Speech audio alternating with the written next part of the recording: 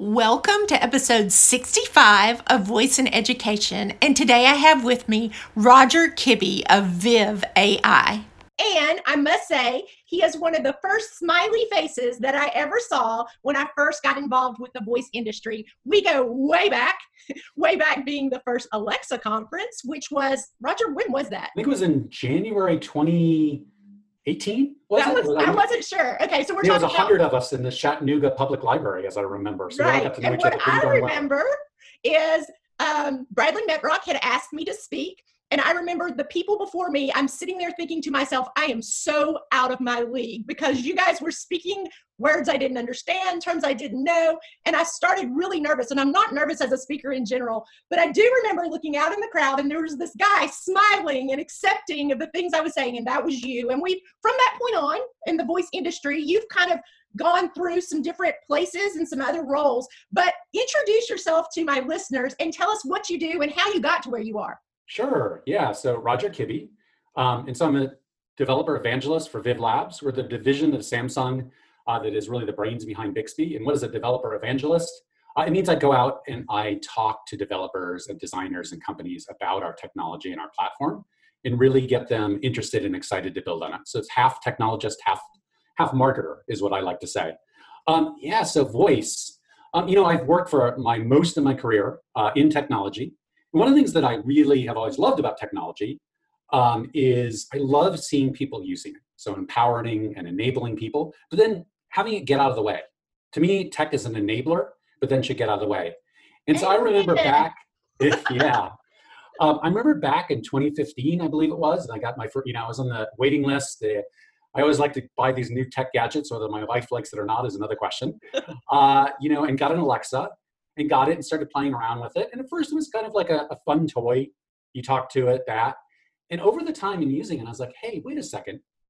I spent my whole career looking at technology that enables and empowers, but gets out of the way. This is the best tech I've seen that lets you get something done and then gets out of the way, right? It's not something, I just talk and something happens. I don't got to run to a screen. I got to swipe or type there. And so I got more and more interested.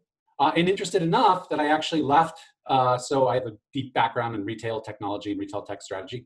Left my I'll say cozy corporate job and said, hey, I'm going to do something with voice. Didn't quite have it all figured out.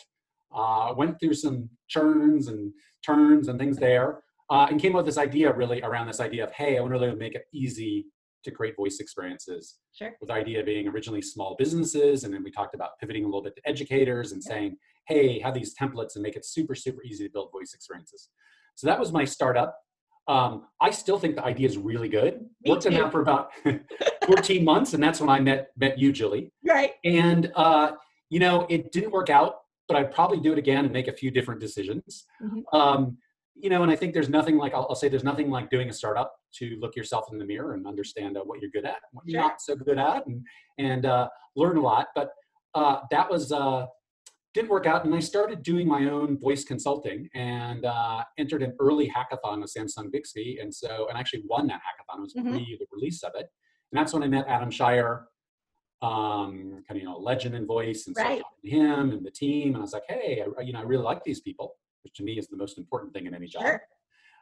And one thing led to another and more conversations. And so I joined Samsung or Viv Labs in January 2019. And I've been there since and really enjoying it. And so that kind of jump into a different industry took its twists and turns, but I ended up in a great place. And I really love this industry because it's just a lot of fun and there's so much more to be done. Every time I talk to someone about it, all these light bulbs kind of go off my head and go, wow, what a cool idea. Right. Or, oh, wow, we should go do something there. And, it's really fun to be involved in something so early that has so much promise going forward and so much has been done and yet so little has been done. Right. So that leads me to my next question.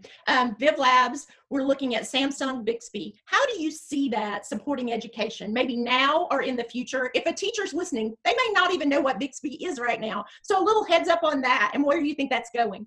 Yeah, sure. So Bixby is the voice assistant that's built into any modern Samsung smartphone. So the S8 and later series, S9, S10, we have these A series. I won't go through all the devices that support it, but so think of it as oh, I don't know, maybe you could think of it as the equivalent of Siri on an iPhone, Sure. or on any phone running Android runs Google Assistant. Right. So it's Samsung's vision of a voice assistant.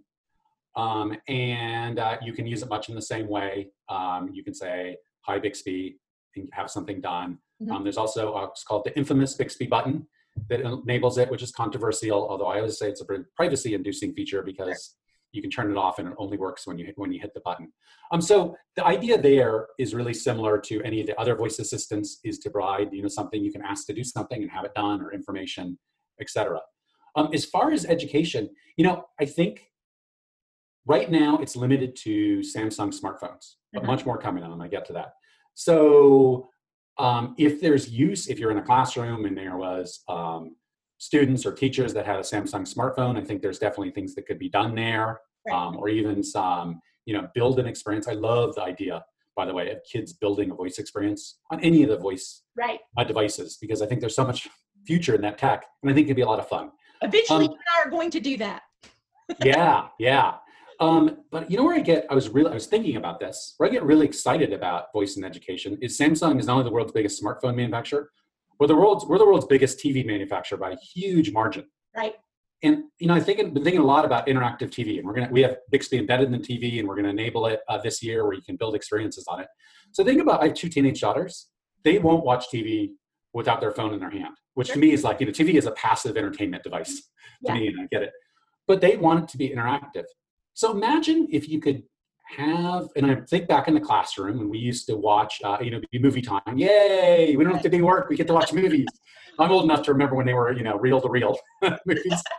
But imagine if you could build something on the TV, but it was more an interactive experience, where the classroom could talk to it or ask questions or use this content. So maybe repurpose some of the existing content and make it more interactive. I think one of the problems is you listen to a 30-minute documentary in the classroom about, World War II and Winston Churchill.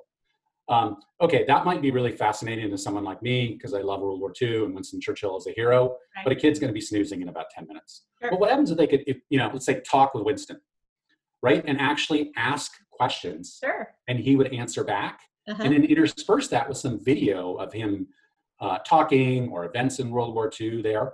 I just see in education, the ability to take what's been kind of a passive thing in a television, and I think most classrooms have a TV or a projector nowadays, and make it interactive is something that I don't think anyone's thought of all the opportunities there or built much there, but I think there's a huge opportunity there. And given we have such a dominant position in TVs, I think there's a good opportunity to bring Samsung into the classroom and build some kind of interactive TV multimodal experiences where the kids. I love that.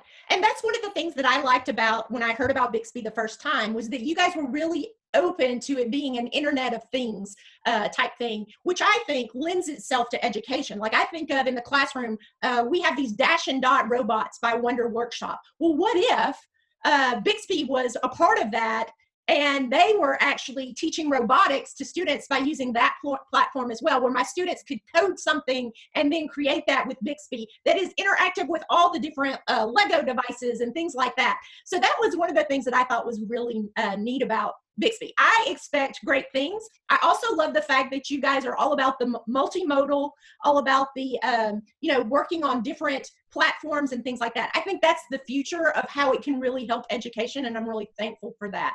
And I appreciate your time today. Thank you for talking to my listeners. Absolutely.